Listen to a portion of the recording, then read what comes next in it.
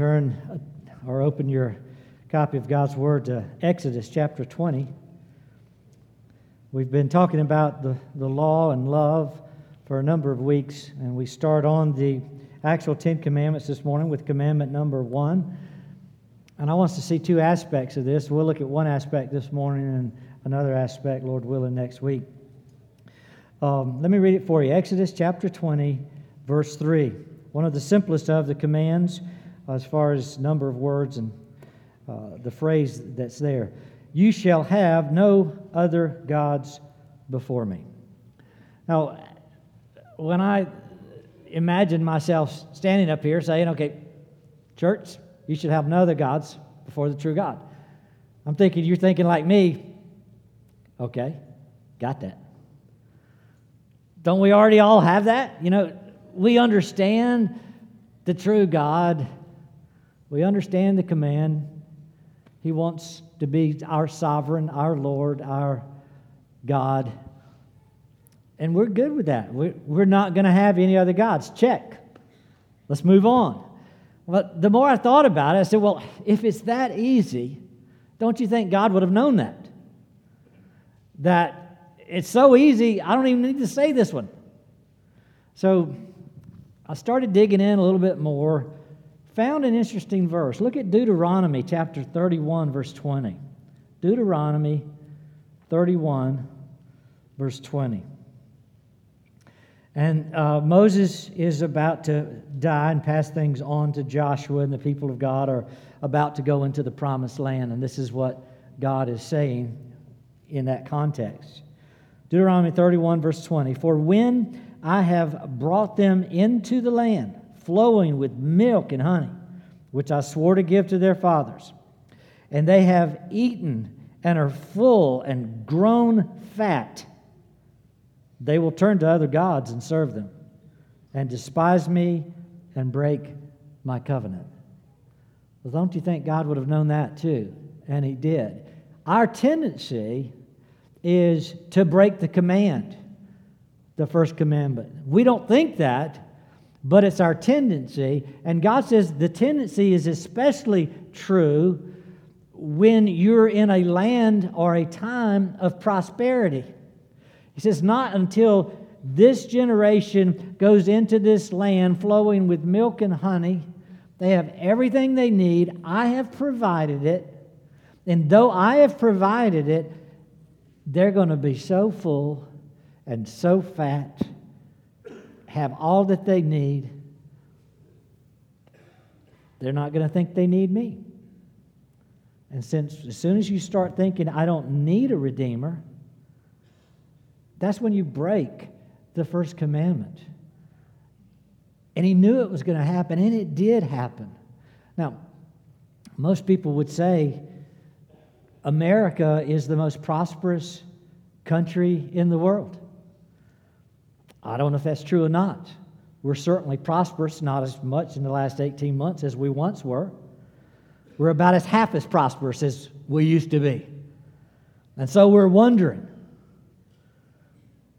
But most of us still can, even with the inflation and the loss of 50% of what you've had in the market or whatever, you can still get in your car and go to the grocery store and eat your fill. Bring home the groceries and do what you want. And God describes that's the time when people break the first commandment. They turn from Him and do not worship and adore Him as they should. They have other gods. I want us to think about that for a minute. The first commandment, I think the main intent of the first commandment is to get us directed on the object of our worship. The object is God. No one else. No other gods. The true God. That's the main intent. So commandment number 1 is about the object of worship. God and God alone. Commandment number 2, don't make idols. It's about the manner of worship. Do it God's way, not our way. The third commandment, not to speak well of and for God, not to take the Lord's name in vain. It's about the language of worship. And in the fourth commandment, the Sabbath day, it's about the time involved in worship. So I want you to see all four of the first four commandments are dealing with worship, and the object of worship is God. The manner of worship is described God's way. The language of worship, not take His name in vain, speak differently. And then the fourth commandment, the time involved. It takes time to love somebody. And God wants to reserve quantity and quality time for our relationship. I've been talking to you about the commands being love commands. You see, the first four commands are all about how do I love God? Somebody was to come to you and say, I need to love God more. How can I do that? Say, well, have you tried the first four commandments? Like, what? Yeah, the first commandment tells you how to focus on God as the object of your desire. You love Him first. The second command talks about how to love Him His way, not your way. The third command talks about how to use love language with God. And the fourth commandment is how you're always reserving time every week to love God. These are love commands. They are rules for a relationship of love with God. They're not legalistic regulations on how to earn salvation. We are redeemed, and as a redeemed people, God is telling us, this is what I want you to do to begin this loving relationship with me. And then as we get to commands 5 through 10, it talks about how to love one another, love our neighbor as ourselves. And we'll keep trying to come back to that and learn to do it this way so that we love God more and more and we love each other more and more as we go through these commands. But first of all, command number 1 is to have the object of our worship is God. So let's see the first thing here is the focus of our worship. The focus is God. No other gods. Confess God to be our first love. Our first love. Many marriages struggle from this. It's the same kind of thing. Just as we could enter into the first commandment and say, well, yeah, I'm not being unfaithful. I only have one God. So I got the first commandment checked off. You do that in marriage sometime and say, well, I haven't committed adultery. I'm not running around on my spouse. So I'm a faithful spouse. Got that? No, that's not what the first commandment's about. That would be the seventh commandment. First commandment is about focus. Is God your focus? In marriage, you need time where you go to your spouse and say, you are the desire of my eyes. You're the desire of my heart. You are my treasure. You're the one I think about. You're the one I focus on. I can't wait to see you and be with you. Yes, there's no other gods, but you're the one and only. Happens in a love relationship, in marriage. It happens in our relationship with God. That we have to have these times like the Sabbath day where we're singing to God. Not just singing to one another. They both go hand in hand, but we have times of focused passion. I used to sometimes say, and people say, that's a little too casual for me, but there's times when you need to go get romantic with God.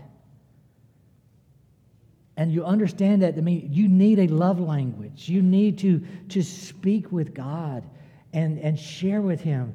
There's none other. You're the one I love. You're the one I desire. You're the one I want to be with. You are my first and only. And that's what the focus of worship needs to be about, that God is the object of our desire. Look at interesting passage, 2 Corinthians 6. Verses 14 through 17. I just want you to see the words here, the language that's describing this relationship we have with God. 2 Corinthians 6. So I'm not really going to expound this text. I just want you to see the words. God's talking about how we're not to be unfaithful to Him. And in the midst of telling us that, I just want you to see the description, God's description of our relationship. So 2 Corinthians 6, verse 14 says, do not be unequally yoked. So what I'm talking about there is God considers us yoked. You know, a yoke was you put it around the collar of one ox, and then around you tie it to the other ox. Now they're yoked equally so that they can work as a team. And God sees us that way. We are bound. He said, I don't want you to be unequally yoked with another God, equally yoked with me. Don't be unequally yoked with unbelievers. Believe in me. Second phrase, for what partnership has righteousness with lawlessness? Again, the description of our relationship is a partnership. God sees us as partners. We partner with Him in righteousness. So why would you partner with another? The next phrase, or what fellowship has light with darkness? Again, he's describing our relationship as a fellowship. Fellowship. There's a familiarity with one another that stays constant. Verse 15, what accord? So God, again, describing a relationship with us is that we are in agreement. We're in an accord together. Verse 16 uses that word. What agreement has the temple of God with idols?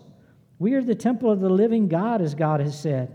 I will make my dwelling among them, and I will walk among them. I will be their God. They will be my people. See that just the relationship terms? I'm with them. They are with me. They are mine. I am theirs. You know, how could we be separate? So you see this intimacy being described. Verse 17 at the end, don't touch unclean things, then I will welcome you. I will be a father to you, and you shall be sons and daughters to me, says the Lord Almighty. Well, I hope that passage just helps you to see God's view of His relationship with you as His son or His daughter in Christ. It's not a light thing to Him. Commandment number 1 is don't make it a light thing to us. Don't have other gods. We have such an intimate relationship with the true God. Let's focus. Let's worship Him. Let's adore Him. He is ours. It'd be like if you're a married person going to a singles mingle. You know, I don't know what that is, but you know what I'm talking about. If you were going to a place where singles were gathered just to meet other singles, it could be a church function, it could be a bar, it could be anything, but it's described as a singles event.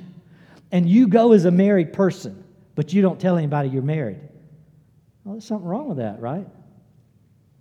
Because you're deceiving others, that you're available to mingle with singles when you're not available. You have an intimate relationship with a spouse. You shouldn't even be there. And if we go into this world as God's sons and daughters, and we hide that fact, that God's not our one and only, that He's not the relationship we prize most, you see, there's something wrong with that. And God is saying, don't have other gods. Make it known that I am your God. And there are no others. We are wed to one another. You're my son. You're my daughter. You're my church. That's all wrapped up in the first commandment, that we're His and He's ours. He wants to establish that. That's got to be established as the foundation for the rest of the commandments. Everything builds on this intimacy we are to have with God, this passionate relationship. Psalm 95 talks about we are His sheep. We're in His pasture. Psalm 25, verse 15. Here's a verse, maybe you haven't seen this one. Let's look at it real quick. Psalm 25, verse 15.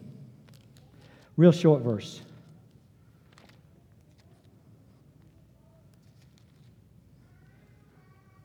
Psalm 25, verse 15 says, my eyes are ever towards the Lord, for he will pluck my feet out of the net.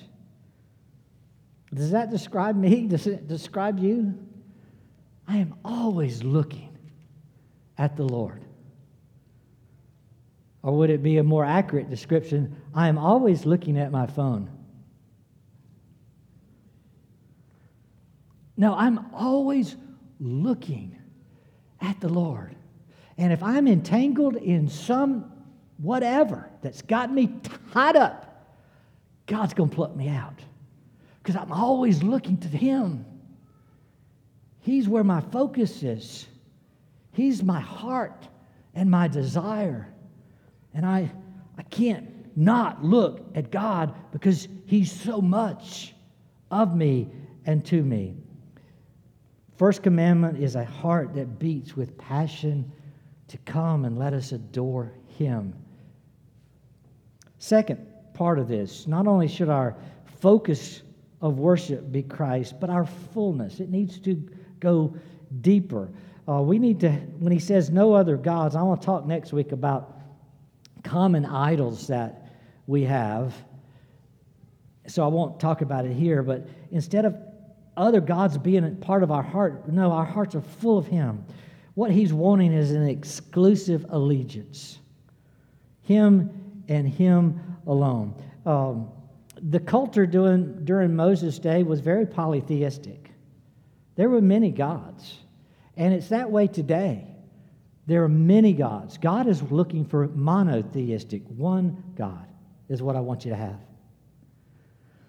If I watch golf this afternoon, some announcer will probably say, well, the golf gods aren't too happy with him today or something. We have golf gods in the land.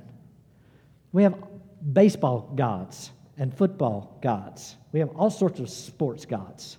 We have food gods. We have sex gods. Gods are all through our land. Things people worship and adore and give their lives to. Sometimes we give them names.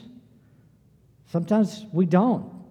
But we focus on them as though they were our God. God says, I realize that's the world you live in. I want exclusive allegiance. I want to be the one and only. I want you to be full of me and no others. Now, you can see this clearly if you turn to Deuteronomy 6. When God was laying down these commands, they're in Deuteronomy 5. It gets to Deuteronomy 6. He tells dads and moms how to teach the commandments. And Deuteronomy 6 is really how to do family devotions, how to get these family commands, the 10 Commandments, into your home. And so it's quite a commentary on what we're talking about. Deuteronomy chapter 6, verse 4. So he's in the first 3 verses, he tells moms and dads, you need to teach these commandments all the time. Now, then he said, you can say, well, what do we need to teach? Verse 4, Hear, O Israel, the Lord our God, the Lord is one. Monotheism, not polytheism. You shall love the Lord your God with all your heart, with all your soul, and with all your might. And we know that's the summary. That's the foundation of the commandments. Is that we love one God. We're full of one God, not many gods, just one. This was the principle that we were to teach and still are to teach our children. It's one of the first jobs as a parent, is to teach your children that of all the choices out there, you've got one. There's one true God. He's our focus, and we are full. We don't need to fill up with something else. We are full with Him. He satisfies us completely. There's one. And so we can devote ourselves completely to Him with all our heart, with all our mind, with all our strength. We can give it our all because He will always be enough. God's not asking for mere assent. He's not just asking for an intellectual exercise that you recognize He's God. He's asking for a lot more than that. He's demanding exclusive allegiance. You know, some of you raised in churches where there's creeds and confessions have learned the shorter catechism, and you use it to train up your children. And so you say from your kids' earliest words, who made you? They say God. Well, what else did God make? Second question, all things. Third question, well, why did He make you and all things? For His own glory. Fourth question, well, what else how many gods are there? Are there more gods than one? I think is the question. And the answer is, no, there is only one God. Well, why do you teach those things? So that they can be obedient to the first commandment. There's only one God. He created me and all things.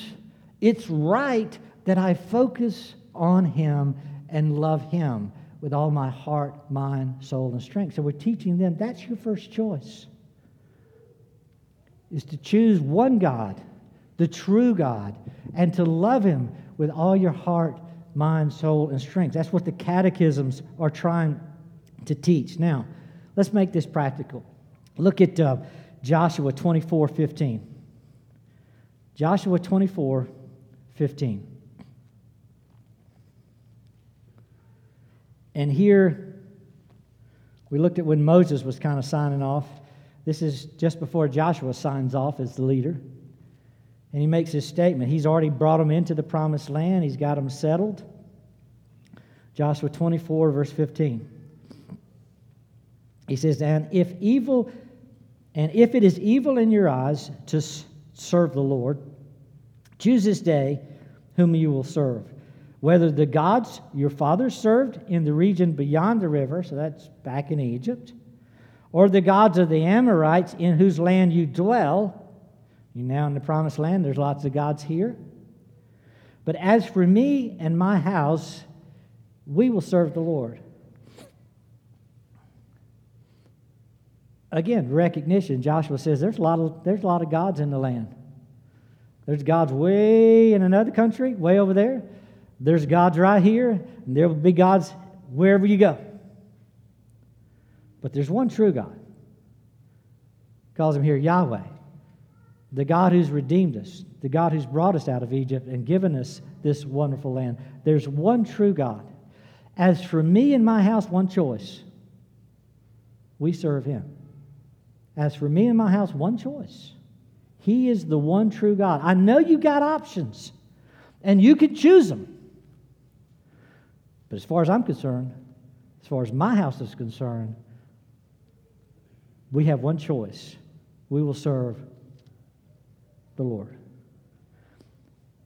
I wonder, when I hear that from Joshua so strong, I hear parents today say, David, we haven't had our kids baptized or anything. I'm just going to wait and let my kids make that choice. I say, okay. But don't you think that's breaking the first commandment? What do you mean? Breaking the first? No, they believe in God. I believe in God. Well, you're making a choice that it doesn't matter whether they choose the church that Christ died for. It doesn't matter whether they have a God-centered baptism or a man-centered baptism. You're going to just wait and have them choose. Instead of saying to them, as for me and my house, we serve the Lord. You don't get a choice. You're in my house. And as for me and my house, we made a commitment a long time ago. We will serve the Lord. Or it gets into, I'm going to let my kids just choose who their friends are. Well, is that not breaking the first commandment as well? I mean, you're saying it doesn't matter. They have a choice. There's many gods. They could choose a homosexual church in America, peer group, or they could choose a heterosexual peer group church. It's their choice. That's what you're saying? Or are you saying, as for me and my house, we have one choice. We're going to choose the Lord. And it gets into education, gets into what you watch on your phone or whatever. I'm going to let them make choices. Hopefully they'll make some good choices. Or do you say, no, as for me and my house, that's what Joshua was saying. We start with the first commandment, that there's only one God. There's only one choice. Yes, there's many gods, but not for us, not for me and my house, because I am a redeemed son or daughter of God. And as one who has been redeemed, brought out of sin into God's marvelous light, He is my only choice. I live for Him, and my house lives for Him. He bought me and my household. Joshua's saying that. I think Moses is saying that too. And I know there's lots of things to think about there. I'm just trying to stir you up to obedience to the first commandment, because it establishes a love relationship between us and God. That we're saying, God, there are so many choices, but you're it. You're it for me and my house. When I start my day, when I live my life, when I train my children, when we go out to hang with the world, you're it. You're the choice. You're number one. You're the focus of our heart, and we're full with you. We don't need other options. We're content with where you've brought us. Our allegiance is exclusively with you. Now, when you say that, there are new folks today that have not grown up in any ministry or any church. And they say, if there are many gods, how do we know which God is the right God? So, which is why, I've put as the third point, God is to be the affirmed God of the Holy Scriptures. Yes, there are many gods. The one we're talking about, the one who has revealed Himself in 66 books to us. And He reveals Himself in the pages of this book. And there's no other God like that. It's the God of the Bible. That's the one we affirm. Look at Romans 10, 14 through 17, describing this revelation to us. Romans 10.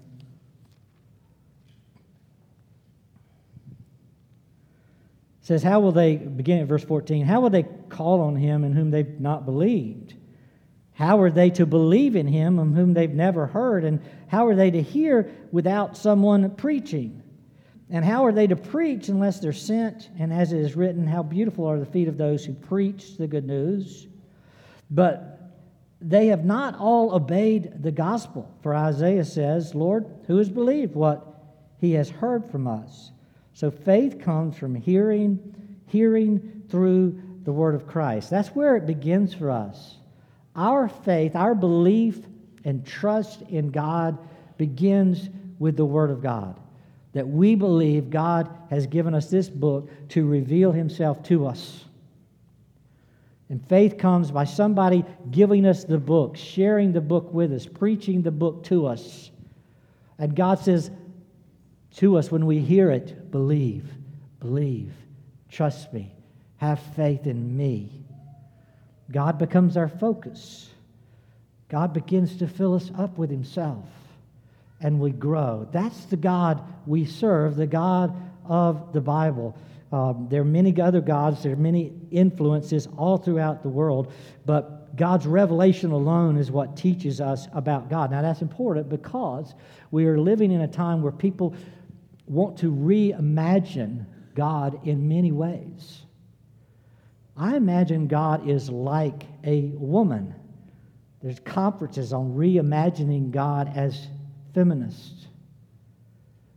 There are conferences on reimagining God as just psychological, touchy-feely. There's conferences on God being more subjective rather than objective fact from the Word of God. In other words, there are people who want to make God in their image. They want to make God seem like us more and more. And God is saying, no. The God that you serve is the God that is described in the pages of Scripture, not described by your imagination, your heart, your feelings, your subjective thoughts. but through the objective, inerrant, infallible words that He's left us in the Bible. If God didn't choose to reveal Himself to us, we wouldn't know anything. God has chosen to reveal Himself. He's invisible. You wouldn't see Him, I wouldn't see Him unless He chose to reveal Himself to us. He chooses to through the Scriptures. So we've got to come back to the Scriptures to see the God we worship. And we're called to conform to Him, not the other way around. Look at Romans 8:29. You all know Romans 8:28. All things work together for good, right? To those who love God and are called according to His purpose. The next verse, I want you to get it. Romans 8, verse 29. It tells us the goal of predestination. Difficult doctrine for many. But Romans 8, verse 29 says, "For those whom He foreknew," or foreloved, He also predestined. And this is what predestination is about. Notice the next phrase. "To be conformed to the image of His Son, in order that He might be the firstborn among many brothers." So God says, my plan for my people is that they look like Jesus. Jesus will be the first one to rise again from the dead, and then everyone in the church after Him will be His brother, will follow Him into a life of the resurrection, but I want to conform them to Him. He is going to be the standard. Jesus is the standard. We conform to His image. We don't take God and try to make Him like us, conform Him to our image. That would be, there's just so many reasons why that's wrong. But that's what the world does. Constantly, well, I think God is like. Well, it doesn't matter what you think God is like. What matters is, what does God say He is? Because He's conforming us to Him. He's the standard. You don't get to do it the other way. So as we think about the first commandment, I love God with all my heart, mind, soul, and strength, and no other gods, and I am filled with Him. The God we're talking about is the God of the Scriptures.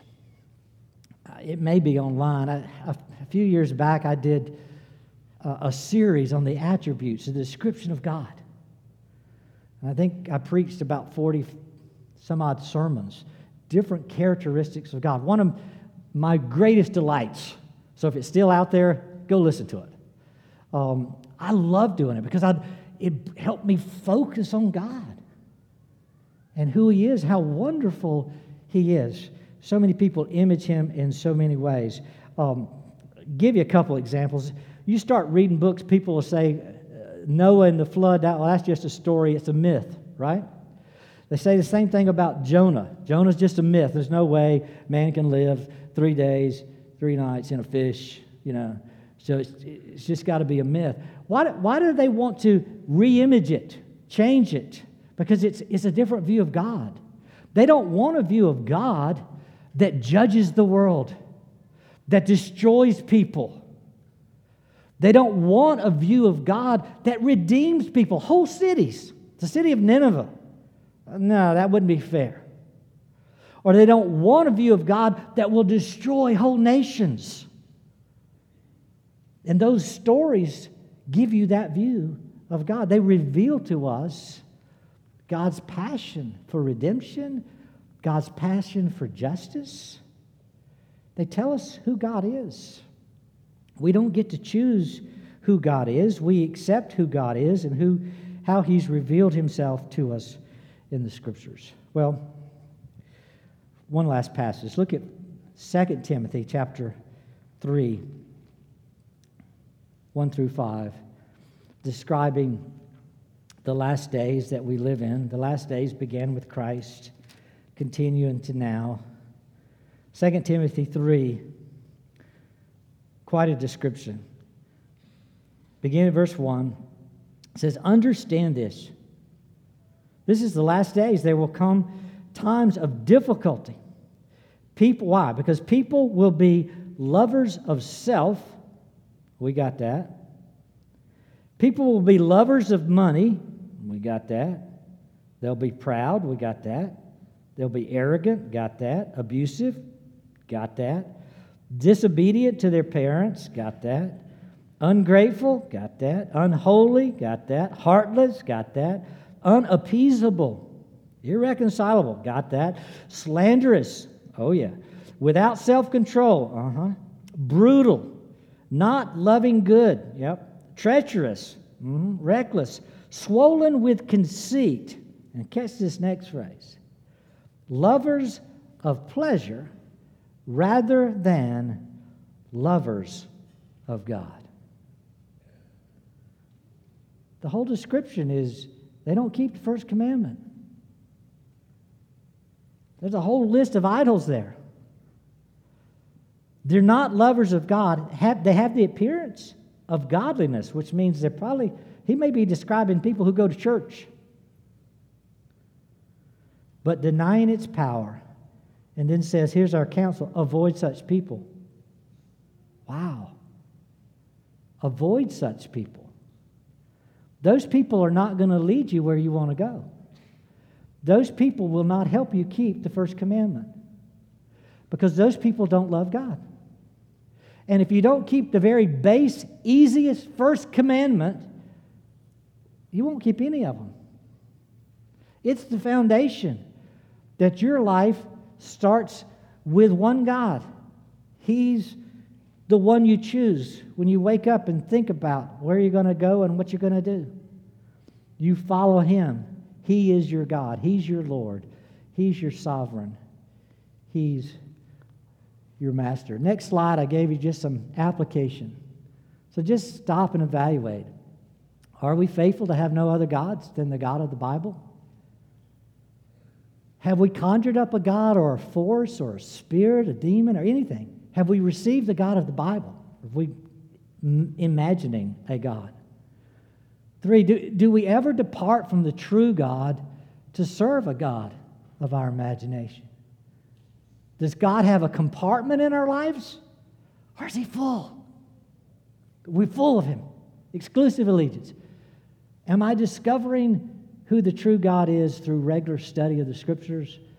Or am I led by the values, ideas, and imaginations of the world and all of its gods around me? Let's pray together. Father, I come before you through Christ knowing that I need a Redeemer. There's no way I could approach your throne except through His grace, because I have not treated you like my sovereign, like my Lord, like my God. Many times I've treated myself that way and neglected you. Father, we ask that you would forgive us, that you would enable us to repent, to turn from so many options and turn us back to having our eyes on you and focused on you and so fixated on you that we see we're in love with your beauty and your glory and your majesty and your power and your sweetness and your redemption, your grace, your partnership, your fellowship. We're so equally yoked through Christ that we're overwhelmed. Father, forgive us for not putting what we ought to put into this relationship with you. Spending more time with other gods than you. We ask that you would turn us to you and make that clear to everyone around us that as for me and my house, we're yours. And it's not going to be content.